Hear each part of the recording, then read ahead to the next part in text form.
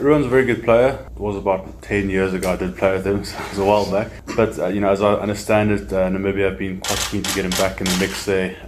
He's a quality player, he did well with Western Province. Because as I said prior to a few of the other guys, I think Namibia will, want to put a solid performance in terms of pride and for each other and for what they want to do for their country. And I think, they'll go flat out at it. They'll expect us to come hard, especially perhaps even a bit of a backlash after our defeat against New Zealand. And I think they'll be up for it. So look forward to playing against them. Good guy, good player, so it should be a good matchup.